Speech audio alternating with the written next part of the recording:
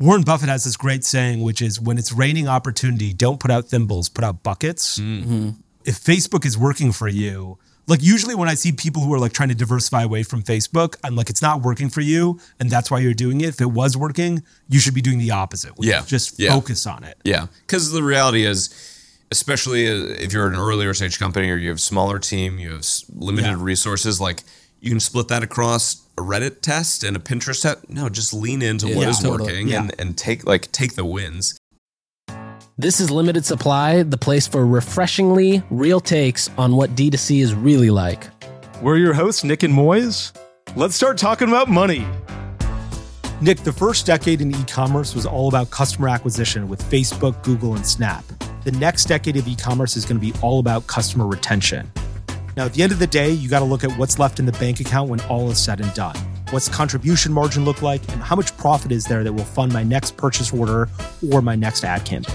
With your AOV, I bet your customers would have loved the loyalty program. When I was at Hint, our loyalty program was incredible, but it was too outdated. That's why I'm so excited that we're partnering with Tandem for this season. Tandem is the infrastructure that allows brands to launch their own branded credit cards in less than 48 hours. With branded cards from Tandem, you cut processing fees by 66% and use their suite of tools to improve your contribution margin by up to 10%. Book your demo with Tandem and see how branded payments can level up your business. If you go to ddc.creditcard in your browser, you'll even get a $100 Amazon gift card to take a demo. That's DTC.creditcard. And book a demo to see how you can maximize contribution margin. All right, we are back with another episode of Limited Supply, Season 7. We've got a very special guest here today, Rob. Hi. Hi, Rob. Hi, everyone. Rob Schutz. Schutz the door. Rob Schutz. Rob was, we met a couple years ago, probably through Twitter, maybe? Somewhere on the internet. Yeah. And then somehow in real life. And then, I just think you have a very fascinating career, honestly. I've actually seen your career for a long time and thought it was very fascinating. I'm very honored by that. It's very cool to sit here with you today. I think we're going to ask you some fun questions. Do you want to give us just a quick background of yourself and then we'll start peppering you? Oh, I love being peppered. And thanks again, guys, for having me on. This is exciting. Big fan of the pod. Yeah, so I'm Rob. My background, I kind of cut my teeth more in like the early age, I'd say, of growth and direct to consumer. So I actually started out of school doing like healthcare consulting. We'd help hospitals get rid of their paper and scan it in and go digital, which was a good job out of college and then got very boring over time. Yeah. And I was also on the sales side, and it took forever to get something done. You'd pitch someone, it would take 2 years to sign a contract. And then I started to hear about the internet. I don't know if you guys are familiar with the internet. Very hot right now. Heard about it. Yeah, it's up and coming. And I started seeing very early ads for Groupon. And I remember thinking what a cool concept that was. And so I wound up launching a Daily Deals competitor way back in the day in like 2009. It's called What's the Deal? And we were just out of Washington, D.C., which is where I was at the time. And that was kind of my initial foray into how does the internet work, like selling things, getting people's credit cards. I was like walking around, knocking on doors, getting restaurants and spas to offer half-price deals. That's awesome. Living Social was also based in D.C. They were. I'm surprised that there were like a D.C. Daily Deals. That's where it's at. I mean, it was funny. We launched the same week as Living Social, same exact week. They had like a whole shit load of money. We had about $10,000 I begged out of my parents. Yeah. And I was also doing my full-time job still. Did you set up the website and everything? Yeah, so I had a buddy from Penn State where I graduated. He was also like hungry to do something. And I was like, let's just try this thing. Like, it's not so complicated. Can we sell a half-price massage? Let's figure it out. So he built the kind of back end, and then I would do all the marketing and set up all the deals, do all the customer service. What was the best deal you guys had? We had a half-price manicure and mimosa. This place in DuPont Circle in D.C. crushed every year. So it was awesome. It was like such a cool experience, and I had no idea what I was doing. Like, just literally trying to figure it out. What were the economics? So like if that was $100 to the customer, what were the economics behind that? So yeah, let's say it was face value $100 for mimosa and a manicure. We'd get them an offer for $50 and we'd take X% of that coming in. And the deal for the business was like, hey, we'll bring you hundreds or thousands of new customers. Hopefully you can hold on to some of those and they'll be long-term customers. And you're not doing it based on marketing. You're doing it based on just performance, like people coming in. Mm-hmm. So it was cool. It was a great way to like dip my toes into marketing, sales. Like I loved how quick the dopamine hit was from that. Like every single day you had to send an email out. Every single day people would buy or not buy. So you're like happy or sad that day. And how are you getting buyers? Really, really slowly and organically. We had no money to do marketing. I didn't know what I was doing. We wound up really hustling to build the email newsletter because it was mostly about email. And so we wound up seeing there was this opportunity, especially with like bars and restaurants, where we're like, hey, you're really slow on Tuesdays or Wednesdays. Like, give us a keg and let us throw a party on a Tuesday when you're going to be really slow, and we'll bring lots of people. So we basically email gated that party. We said, you can come and get 2-3 free drinks at this bar that you've heard of that you like, but you have to be on our email list. And so we would do that, and that eventually helped us grow, and we got some traction there. And then we did like a few partnerships with magazines and different like publications that wanted to get into deals but didn't really know how to do it. So we were very like methodical and organic versus like your Living Socials just like plowed money into paid channels because they actually knew what they were doing. Maybe. Yeah. I mean, certainly on the acquisition side. Sure. And yeah, that was kind of like a really cool opportunity to learn. And then got to a point where like deals were so hot. Like it was so competitive to get a restaurant to do a deal. Living Social was giving people an iPad. They would like give them an iPad in order to sign up for a deal. And we just had to, like, me and my buddy. Like give the restaurant an iPad in order so they do a deal with us? Yeah. Got it. Because it was Groupon was hitting them up. We were hitting them up. You know, Living Social, and there was like tons and tons of clones out there. How big did the email list get?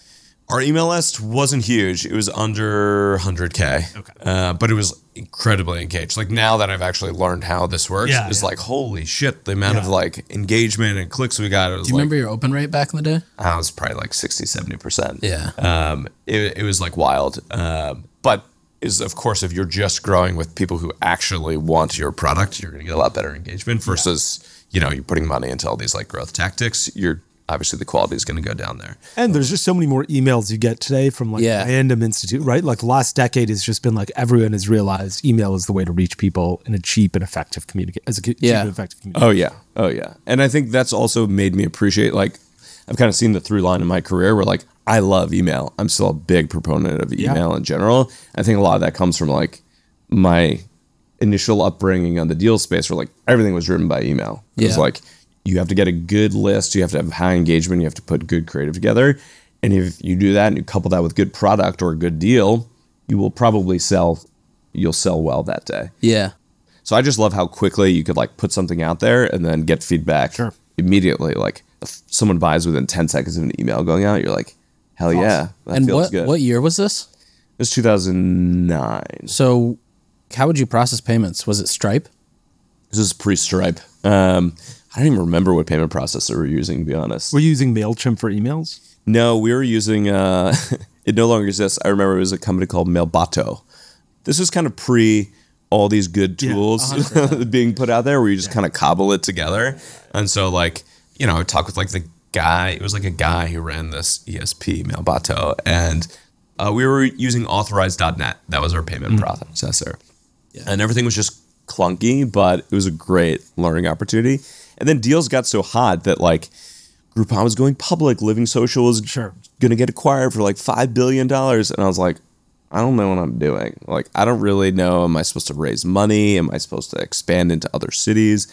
And so I wound up like cashing in some of my chips, and I got meetings with some of the bigger players at the deal companies. And I was just trying to sell the company.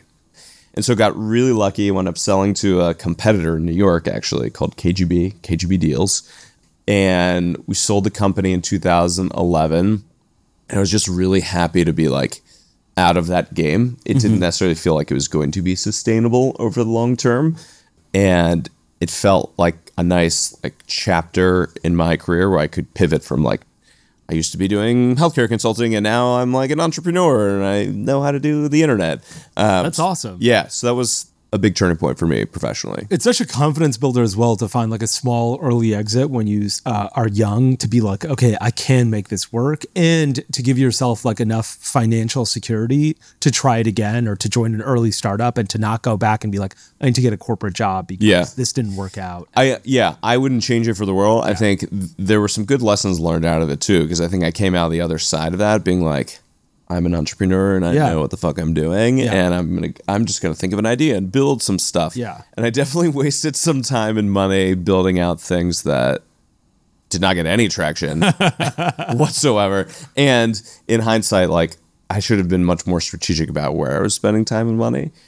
Ideas that I still like I built this basically an app called Chirp Guide, and the whole idea was like I want to do TV guide for Twitter. So like everyone's live tweeting Real Housewives or sports, like should be a place where you can go and you put together your own stream. I want a comedian and an ex-athlete and, you know, sports commentators. I want to see a live tweet stream of those people while I watch this game. And then if I watch it later, if I'm watching it 2 days later, I want to be able to play back that stream just like it's live. It's not a bad idea. I love the idea, but it was so far away from monetization, right? You got to like build it, get people on board, like have enough traction that you can then sell to advertisers. It was like, oh my God. And I didn't realize that until I had spent some real time and money. So it was good. But I think what I realized coming out of that was like, I'm an entrepreneur, but I'm like a generalist. You know, I'm not necessarily, maybe I'm an ideals person, maybe I'm an operator, maybe I'm a marketer. I'm not really sure. And what was important for me in figuring out my next step was like, I kind of had to pick a path where I had to say like, I'm going to go be a marketer. And that's where I wound up. But it was like, I was too generalized in order to actually like even join a company when I was pitching myself as kind of this entrepreneur. I get coffee with people and they're like, cool, what do you do? Like, how could you help the company? I'm like, I could help in many ways. Like, do you need a salesperson? Do you need a marketer? Do you need like a co-founder? And people are like, I don't really know if this guy is really good at anything specific. So the turning point for me was like, I actually did some teaching at General Assembly here in New York, and I wound up on the user acquisition management team, working with my friend, now good friend, Kate Hewitt over at Bombas. And what I realized there was like, I'm just going to lean into this. This seems pretty good, and I'm just going to make this my path, right? Where then you kind of user acquisition. Yeah, user acquisition management was kind of like, it was before growth was even like. Yeah. And this was at General Assembly. You just took a class, or I was TAing a class with Kate. Okay, nice. How did you get that? That was just coincidence? Yeah, there was like my cousin's girlfriend worked at GA. And Wow. She was like, hey, they need a TA for this thing. You've done this stuff. And I was like, great. And then I realized like all of these things that I'd been doing on the deal side actually had like names. Like the email stuff I'd been doing was like, oh, email acquisition and like engagement metrics. And I was like, oh, these are things that I've actually done and I kind of know. I just didn't know they were things. Yeah.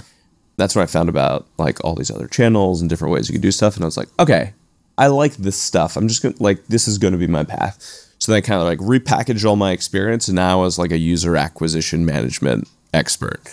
And that's when I then realized that it was probably time to get a job, because I had tried a bunch of these different ideas. I was just getting married. I'd wasted some money, and I was like, it's probably time to get a job.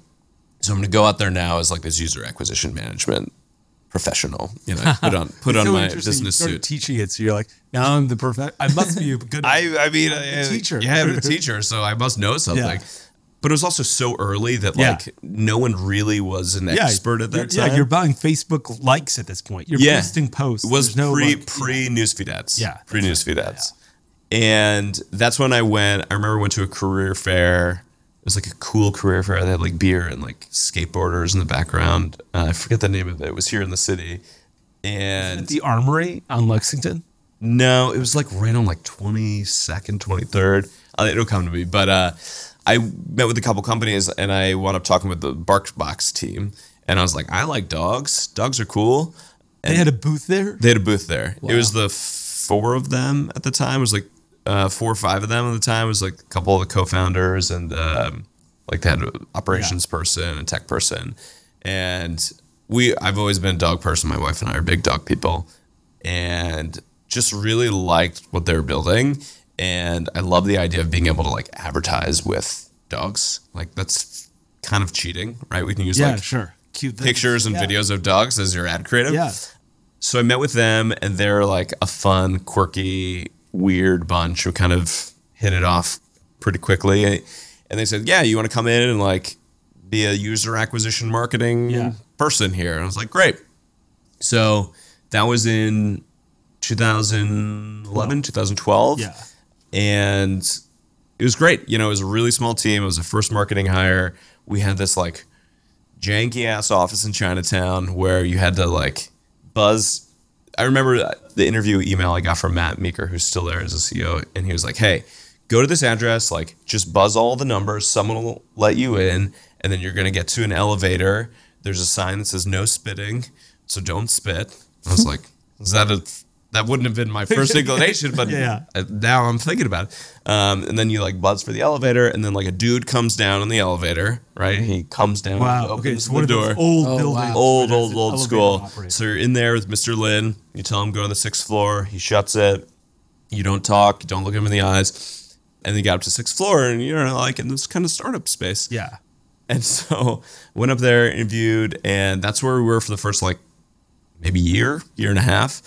And it was just kind of this right place, right time experience where 2013 is when it all started to happen. Like I remember Facebook newsfeed ads launched a couple months in, and I was like sitting at my desk. I had money. I was in charge of user acquisition and marketing, and like I leaned into it really hard, and it was like, oh shit! The first day I did it, we got like 15 new people for like $5 each, and I was like, this seems good. Yeah. Like we should keep doing this. Yeah. And there's like a crop of companies who are around that time frame that really benefited from like Harry's, you know, Warby, like where a lot of those folks were like in a similar position. They had some funding, they were looking for growth, they were quick and nimble, and really, really leaned in early on the Facebook side. There's a crazy story of like getting Facebook ads or like getting newsfeed ads approved, which was Zuck was completely against them for the longest time. Mm-hmm. And finally, 2 people were in his office, which is called the aquarium because it's like all glass. And he said, okay, like they were like, oh, look, there's nobody who's engaging with these ads. Like, you know, our ads are kind of terrible. And he's like, why don't we just put them in the newsfeed? Like, just do that. And rather than say one other thing, which is what they've always wanted that, right? Because like, this is where everyone's going to click ads. They just got up and left because they're like, if we say one more thing, he might take it back. So just leave right now. Do not say one more word, and let's get the newsfeed ads going. Really change the history of Facebook. That's amazing. Yeah. So, like you were employee, but going back to you, this job fair is bananas. So you go to a job fair, and I looked at your LinkedIn profile before you got here. You're employee number 7 there. Yeah. I can't believe that like you join such an iconic brand from going to a job fair. Like, what are they doing at a job fair? You know, there's 6 of them. Like, that too, from accidentally being a TA. Yeah. Because that was through like a family thing, right? Yeah. Just coincidence. Yeah. Wow. But, you know, I think, and I heard you guys talk and tweet about it too, but I think it's all of this concept of like creating more surface area to get lucky. Mm-hmm. Yeah. You know, I think it's one of those where like you just kind of got to be around. You got to be hanging around stuff that's interesting and that you like, and allow for these things serendipitous. Do you remember? Yeah. Did you have to have a resume? Did you like hand him a resume? Oh yeah. Hand him a resume. I went back like a few years ago and I was looking at our initial email exchanges, which is just hilarious. But yeah, like handed them a resume and followed up and waiting to hear back. And what was the interview process like when they were?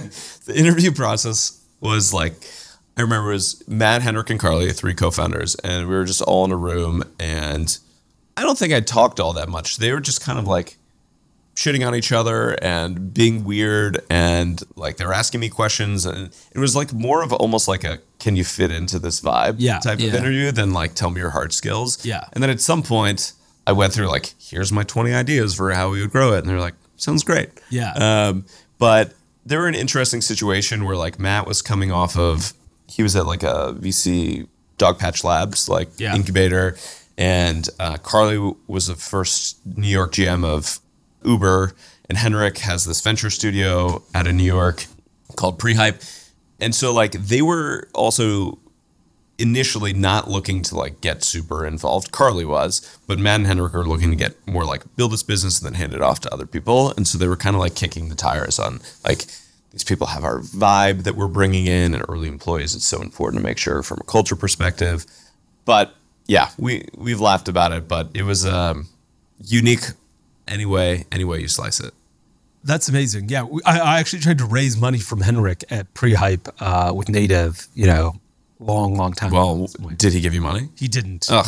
I remember I sent him a sample and he's like, this gave me a rash. I'm not going to use this and I'm not going to invest. I get it. No problem. I mean, that is fair feedback, yeah, completely but fair. I don't blame him. But that's still a miss. And so I looked at BarkBox's number. So BarkBox, for the people who don't know, basically is a subscription, or primarily a subscription for pet treats and pet toys. Dog. Yeah, it's dog only. Okay, dog yep. only. I looked at your numbers. So I don't know, when you joined in 2012, I don't know what those numbers look like. In 2014, you're at a $25 million run rate. Is that primarily just off the back of Meta advertising? Yeah, I mean, we really leaned hard into Meta out of the gate. I think, in retrospect, this is advice I give earlier stage founders a lot, having learned and doing this incorrectly. In retrospect, we should have spent even more time and money there. Yeah. There's this feeling, and I definitely felt it, where it's we're not diversified. We have too much money in this one channel. What if it goes away? And yes, of course, at some point you look to diversify. But I kind of went off on this search where I was like, cool, I did Facebook. Check. I'm going to hand it off to some other people that are going to take it.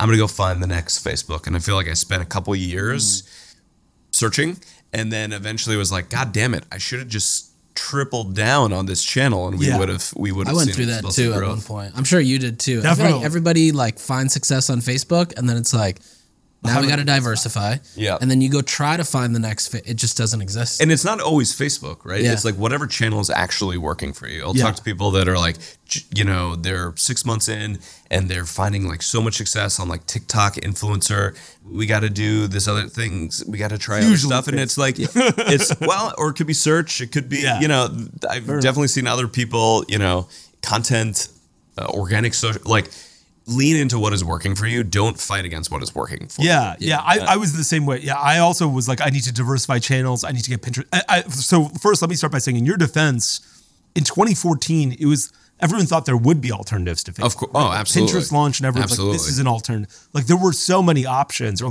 Facebook wasn't the behemoth that it is today. Yeah. And it wasn't as sophisticated with its algorithm as it is today. Oh, absolutely. And so everyone was yes, let me diversify. Even, when I was running a Native, I was I needed to diversify. And now I look back on it and I'm why didn't I just triple everything all the time? Yeah. And Warren Buffett has this great saying, which is, when it's raining opportunity, don't put out thimbles, put out buckets. Mm-hmm.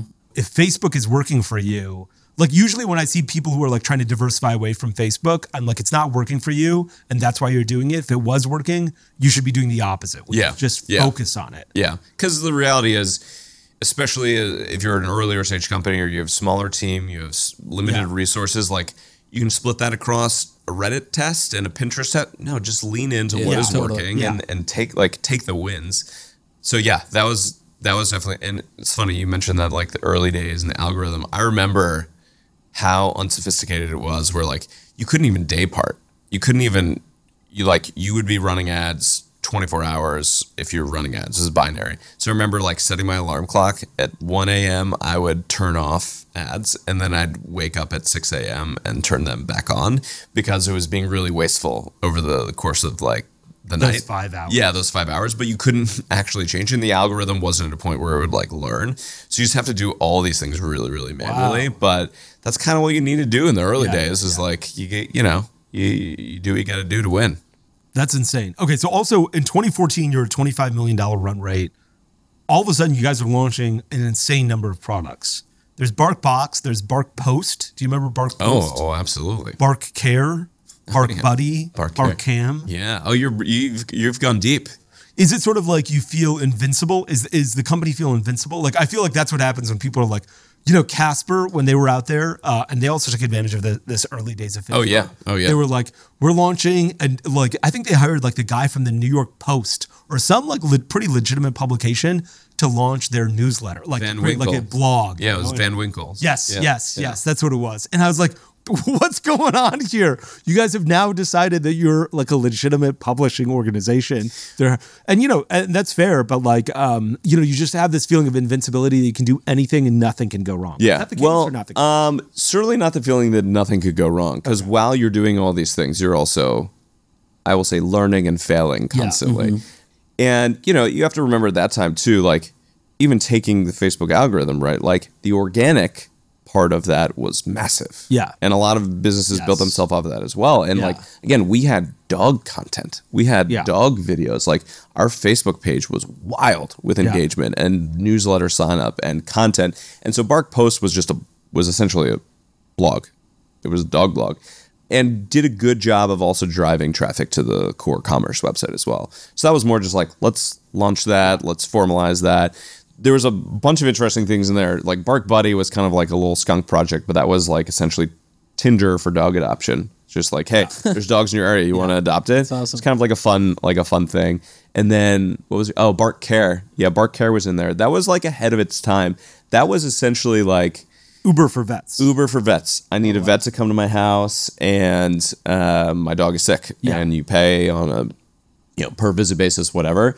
I still actually think it's a really good product, and people are trying to do that now. But it was, at that stage, it's very operationally heavy. You have to have overhead and staff, and you have to build out at each city level. And different organizations are built different ways. Where like we were built more, I would say, as a single entity that could broadcast and advertise nationally and take advantage of that, and not necessarily like an expert in local logistics and operations. It was also just a different type of product, right? Where it's like, how do you target someone who needs a vet right now? It's hard to show up in someone's news feed at the right time. That's like further up the funnel. It's a different muscle when it comes to marketing. So didn't work, but a lot of good lessons, I think, out of taking away, like, again, time sensitivity and urgency and marketing strategy and operations. So no qualms about that, but plenty of swings and misses along the way. Yeah, and a lot of like ideas that, like you're right, Bark Care is sort of like a business, can be a huge business today, but it's also very hard to be like a segment of a business, right? Because like local logistics, like look at what DoorDash and Uber have to do in order to make sure that that car shows up and that food delivered. But that happens all the time as companies grow, and that's why like startups exist, right? It's like, hey, there's a big company, they're not nearly nimble enough to do this very small thing for this segment of people, but 5 people that are just 100% dedicated to it can totally pull it off. So it's interesting, and it all comes back to like this, like building a perfect product for a perfect subset of people versus trying to build something that's so broad that it's applicable to everyone. Okay, Nick, I went to Long Weekend's website and I used Weekend Pay when I checked out. I know that's powered by Tandem. Can you tell me what the hell Weekend Pay is? Yes, so Tandem's awesome. Have you ever gone to JetBlue's website or the Macy's store and been asked to sign up for their credit card? That's because the stores benefit from lower processing fees, higher shopper AOV, higher customer loyalty, and a higher repeat purchase rate. Tandem allows any Shopify brand to build their own branded credit card system. Previously, you had to be $1 billion a year brand to go to a big bank and build a branded credit card with them. I've actually gone down that path to see what's possible, and that's how I actually discovered Tandem. The same team that built this at Capital One for brands is now making it so that any DTC brand can immediately launch a branded credit card. On top of that, with Tandem, you can focus on contribution margin. Many of the brands launching with Tandem are seeing a 10% increase in contribution margin from the program. 2024 is the year to focus on profit. To learn more about Tandem, open your browser and enter dtc.creditcard and then press enter. Book a demo with the amazing team at Tandem, and if you're a brand that does over $5 million a year, you'll get a $100 Amazon gift card. Again, go to dtc.creditcard to make more profit. Tell me a little bit about what the ethos and culture was in 2014. Was it sort of like, look, BarkBox is doing really well. We just went from, $5 million to $25 million in a couple of years. There's fundraising to be had, and we need to go and conquer the pet care industry. Is that what it was? It was like, I feel like today, very few e-commerce businesses would be like, let me get into local logistics. Because they've or was it just like, hey, look, the forest is green, but no one has chopped this wood before, so we don't know where we can succeed. Yeah. The joke when would get on calls with vendors, the joke I got every time is like, are you going to launch a box for cats? Yeah. And the reality was like, the founding team was always very clear, like, we're building a company for dogs. This is not a pet company. This is not like you don't get your hamster food on our website. Like it's about bringing joy to dogs. Yeah. And so that at least was a focused way to look at it, where there was less pressure to expand into all these different potential categories. But it was really about maximizing dog joy and less of like the commoditized products that everyone sells and we're also going to sell it. It was like, what's something that's super fun? So that kind of led a lot of the innovation and product development. And, you get some wins out of that. You get some swings and misses, but high level, it helped the team really focus on just like this subset. So I was looking at the 10K for BarkBox, and the CAC, it's great. I love looking at 10Ks. The CAC for BarkBox today is $58.20 for a new subscriber. Do you have any idea what it was, when you were running? I mean, when we started, it was a couple bucks, right? Wow. When you're able to take advantage. Yeah. Was that like, did that feel like a casino? Like that must have had to feel like the biggest high in the world. It's like when you're in it, you don't necessarily realize it. It's looking back. It's like, oh man. I feel the opposite. I feel like when I was at Hint and we were scaling so fast, I felt like I was on drugs for 2 years straight. Well, you were also. Yeah. That part. No, I mean, but that's also that's like why we do what we do too, is just because you're chasing that feeling of like, I'm doing this thing and it's working. We're getting people and we're getting money. And like the money part is good, but it's like the feeling of winning. Right. But yeah, I mean, it definitely felt good to see that work, and like that was helping really pace the company. We were able to hire more people. We were able to build out the team. And did you have because at that time you were the 7th person. So like how mature was the company? Did it feel like a fresh startup, or were you coming in and building out a plan, or were you just like, I'm just going to run ads, and then it just started growing so fast? I don't think anyone would describe the early days of BarkBox as mature, for multiple reasons, but it was a combination, right? It was, we'd raised some venture money and there's expectations and we needed to build out plans, et cetera, but it was also very nimble and flexible based on what was going on. A small team and really out there to like win in this space. So it was a good combination, I think, of like quick, nimble, able to make fast decisions, but also have real, money behind it and expectations came along with it. Yeah. I'm sorry. So you said the early days it was $2. Do you remember how it got I'm just curious. I love. Yeah. I mean, it's just a step. It was just a step up every year, right? Every quarter, whereas very clearly becoming more competitive in these areas. And then, we were also trying to diversify, doing a lot of different things, did TV, did sponsorships, content, tried all the channels, like literally all the channels available at the time.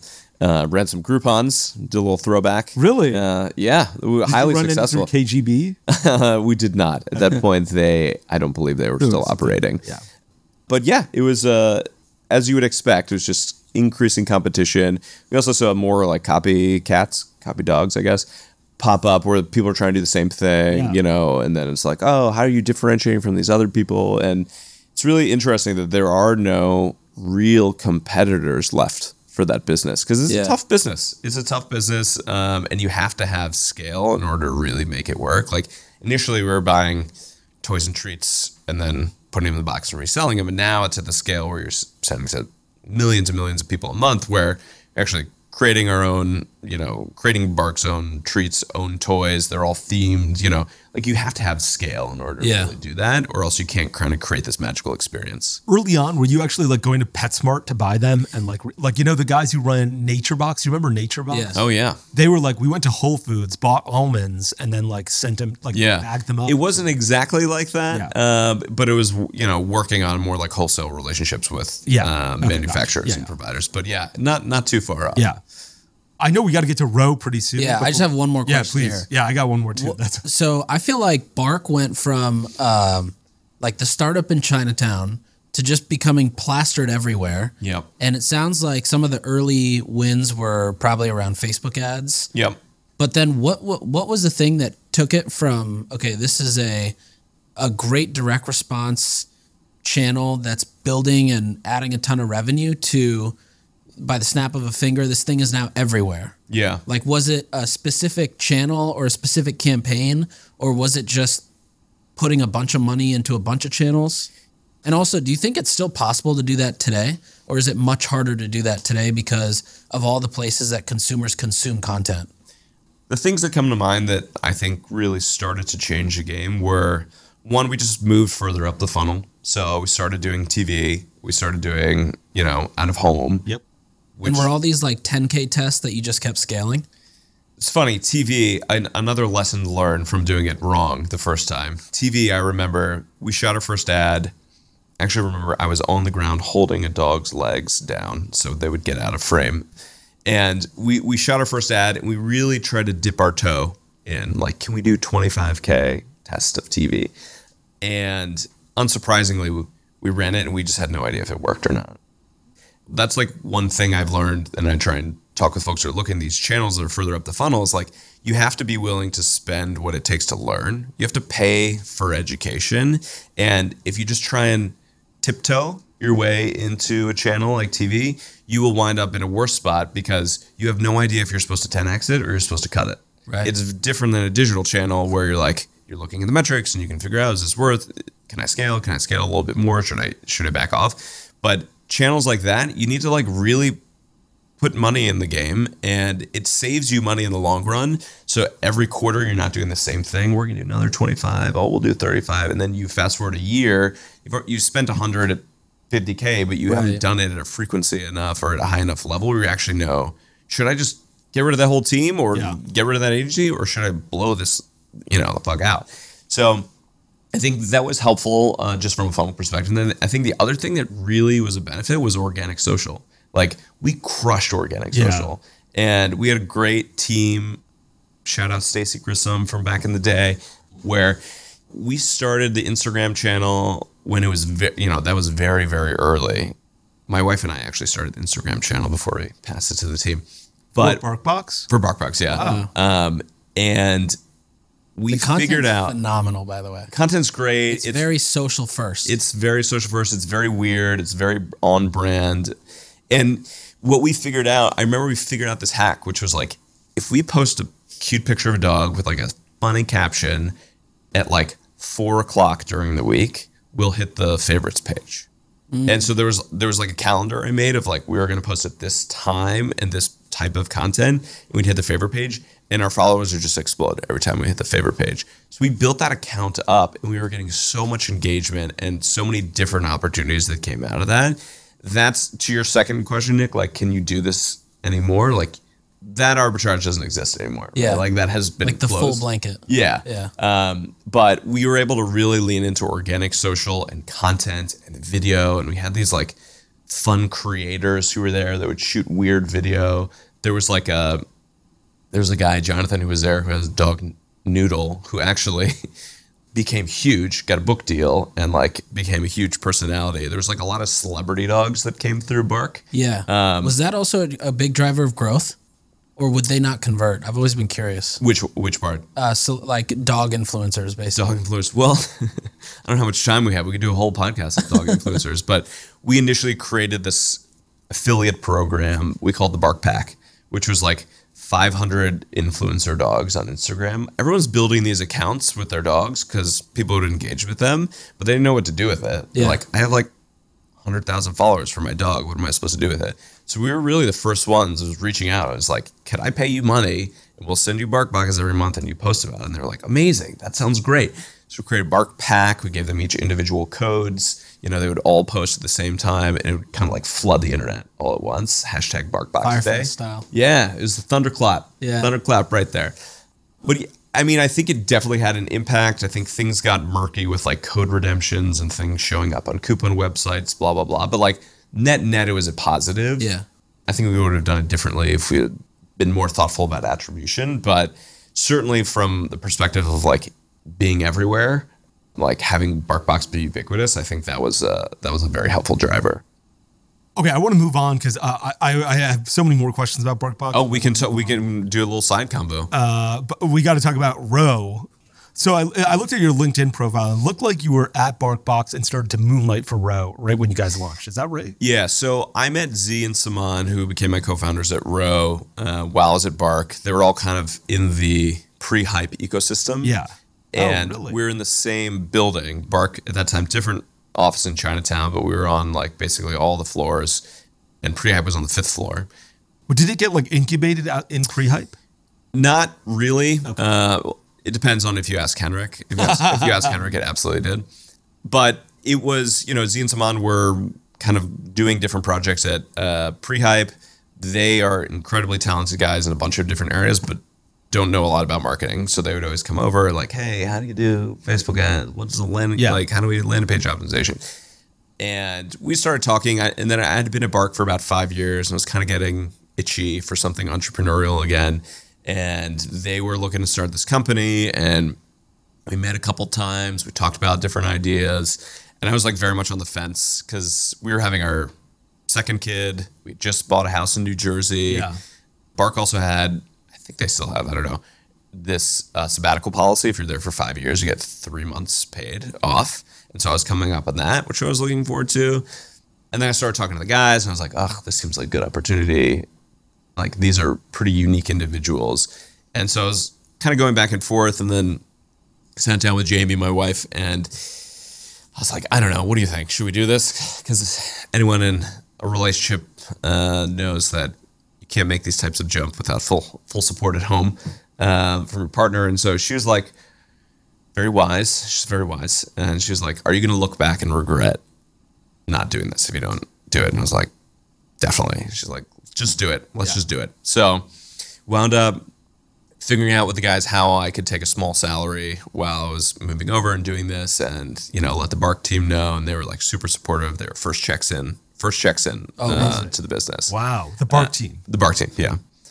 And felt really good because that's like where I grew up, and I felt very supported, and I felt a lot of allegiance towards that team as well. Yeah. And so, started kind of like doing double duty a little bit in 2017.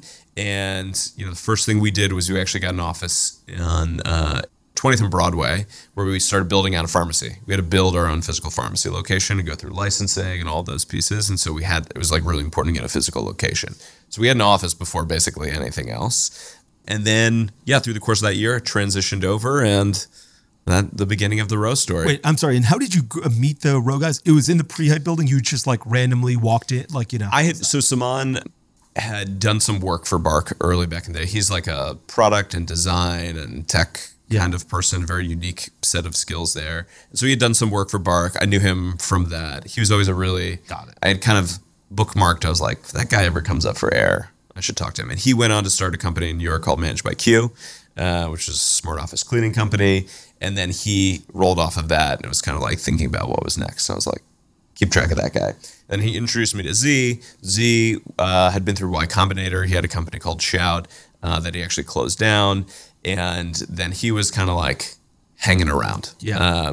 And so pre-hype, they joke it's kind of like a halfway house for co-founders. And so the two of them were like hanging around, and they needed like a complementary third stool leg to the stool. Yeah. And that was what attracted me to them as well. It was like the three of us together have basically all the skills we need to build a company. We could go build whatever we want, but like I can handle the marketing and the comms and the growth. And, Z had great investor relationships, and his dad's a really well-known doctor, and he had like the healthcare issues that he was comfortable talking about publicly. And I told him, I'm going to put you on TV talking about erectile dysfunction. Are you comfortable with that? And he was like, if you promise me it works, I will go on TV. And I was like, I promise. And then Saman, more with like the tech design product background, felt like really unique opportunity to work with people that had such complementary skills.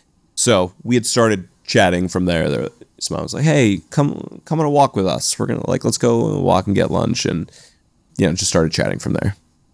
And what was you're early on at Row. You have to build this pharmacy. Are you mailing stuff out from your pharmacy? Yes. You do that across the country or just in New York State? So each state requires their own license. Yeah. It was a big jump going from a BarkBox e-commerce can do ship wherever you want to a highly regulated. There's state regulations at pharmacy, state regulations on the medical side.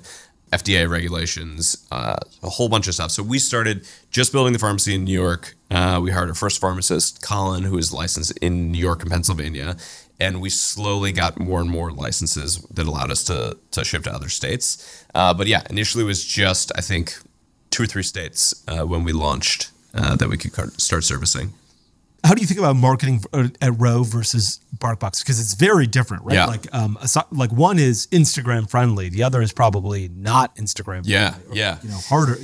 Yeah. Like, what were the differences between? I mean, there were so many differences, but there were also so many similarities, which was interesting. Where it's like I felt like I built my playbook at BarkBox, where it's like, okay, I know how to do channels, do creative development, I know how we're going to optimize, we're going to do landing pages, do email. But now it's in this much more highly regulated environment. And so like the biggest change initially was none of the platforms let us run ads. Was there even LegitScript back then or TruePill?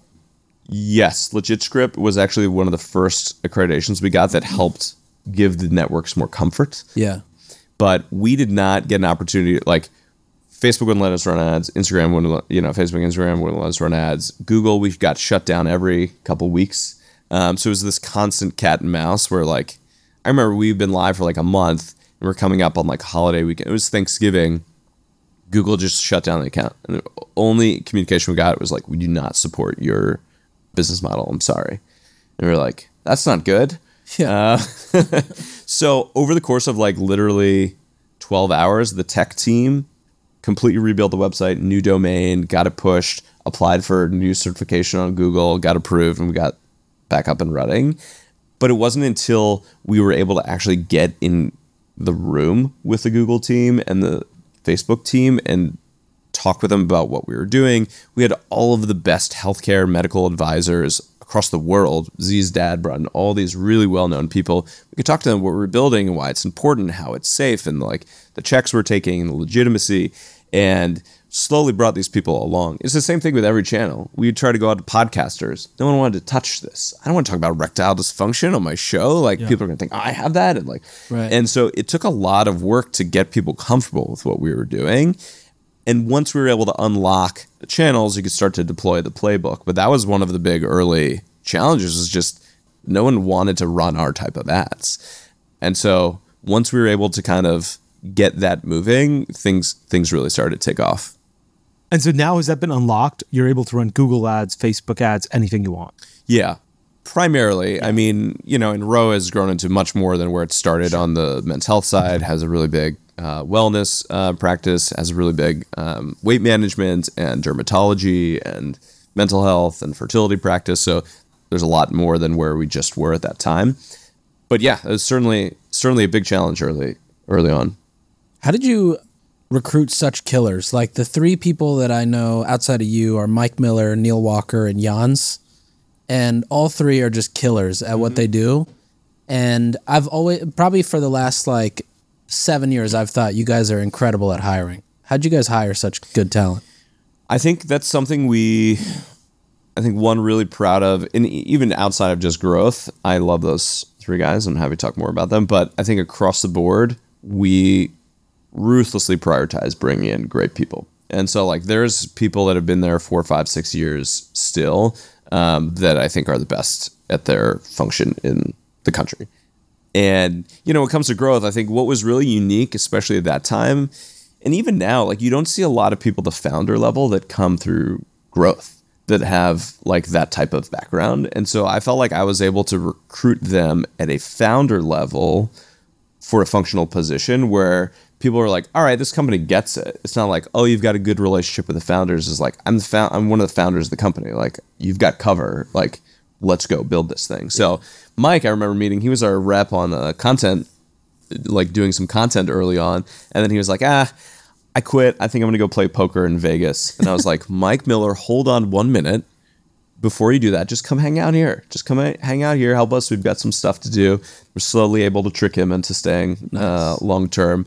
Deception is the answer. Yeah. Deception and inception, both important. That's such a Mike Miller path. Yeah, well, I mean, but that's like the right path. This is the right mentality you want for like growth people. Is you want like gamblers. You want people to like want to win big and are willing to take some risks and some swings. And Mike did an awesome job. He was my first hire on the growth team.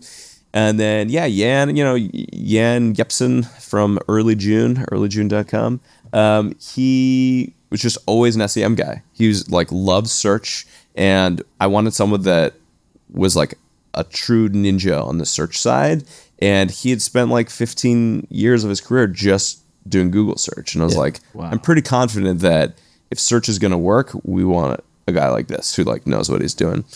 So I think that was like a bit of a secret weapon on the hiring side from a growth perspective, where I could go in and give people comfort that like we understand growth, we understand how it works. And especially early on, we were like a growth marketing company that was doing healthcare. I think that shifted over time, but like we really hit the ground running, and we had some really good people, still have great people there that know how to grow businesses. How has it shifted over time?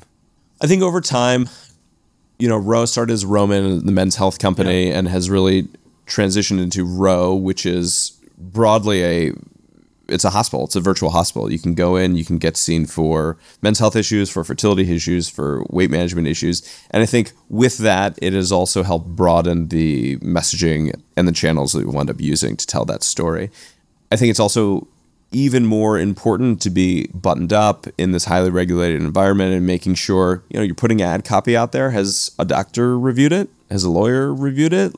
We want to make sure that we're putting things out in the world that we stand behind, because every single thing gets scrutinized, and you assume that any ad you put out there, someone at a regulatory body is taking a look at it. So we spent a tremendous amount of time after initial push to make sure we're going through a process of review where everything we put out into the world, we would feel comfortable standing by. So basically today, before you launch an ad, legal has to review that ad. There's a process where legal and medical are part of it. Okay. It's less of the evolution. There was less of like, it's a sequential workflow where like creative puts it together and then sends it to legal, and then they send it to medical, and then it gets published. That was kind of a nightmare. There's pods that actually just work collaboratively together, where legal is like, oh, I understand what we're trying to do.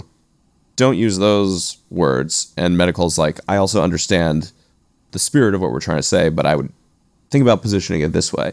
And so it's much more of a collaborative process than it is like a sequential review. The sequential review is brutal. Is brutal. It's interesting that you can find lawyers who are like, have the mentality of being like, I understand what you want to do. Let's do it this way. Yeah. But usually, the lawyer is like, I never get in trouble.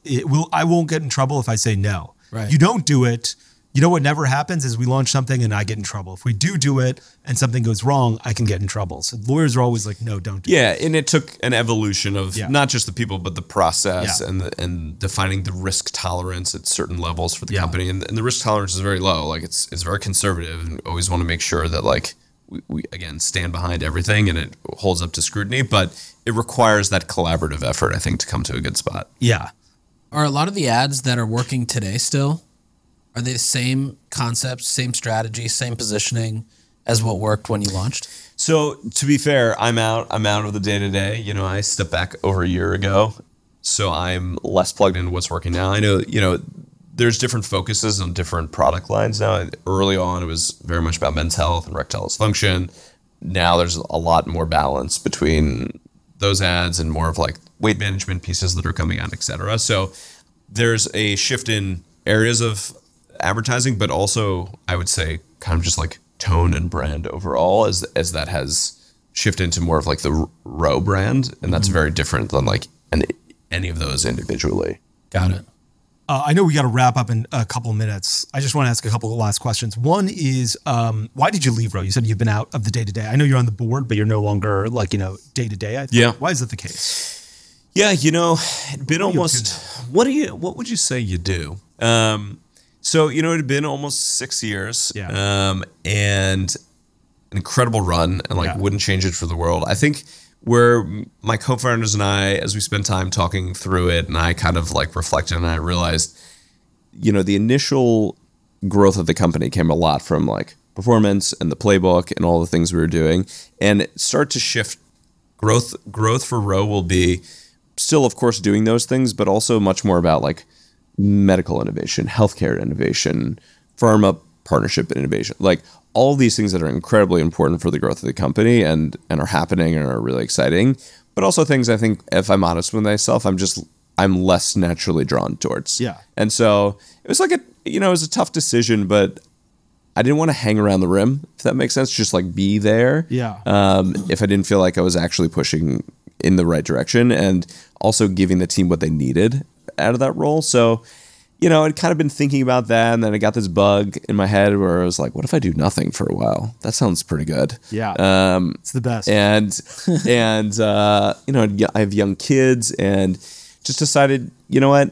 There's never a good time to do anything. I'm going to take a breath and I'm going to step back from day to day. I'm going to try and focus on being a human being again and like reintegrating back into society and see what happens. Yeah. And so first couple of months, I didn't do a lot of business stuff. I said no to like any sort of meeting or coffee. And I tried to learn guitar and I took magic lessons and all sorts of nerdy stuff, read a lot of books.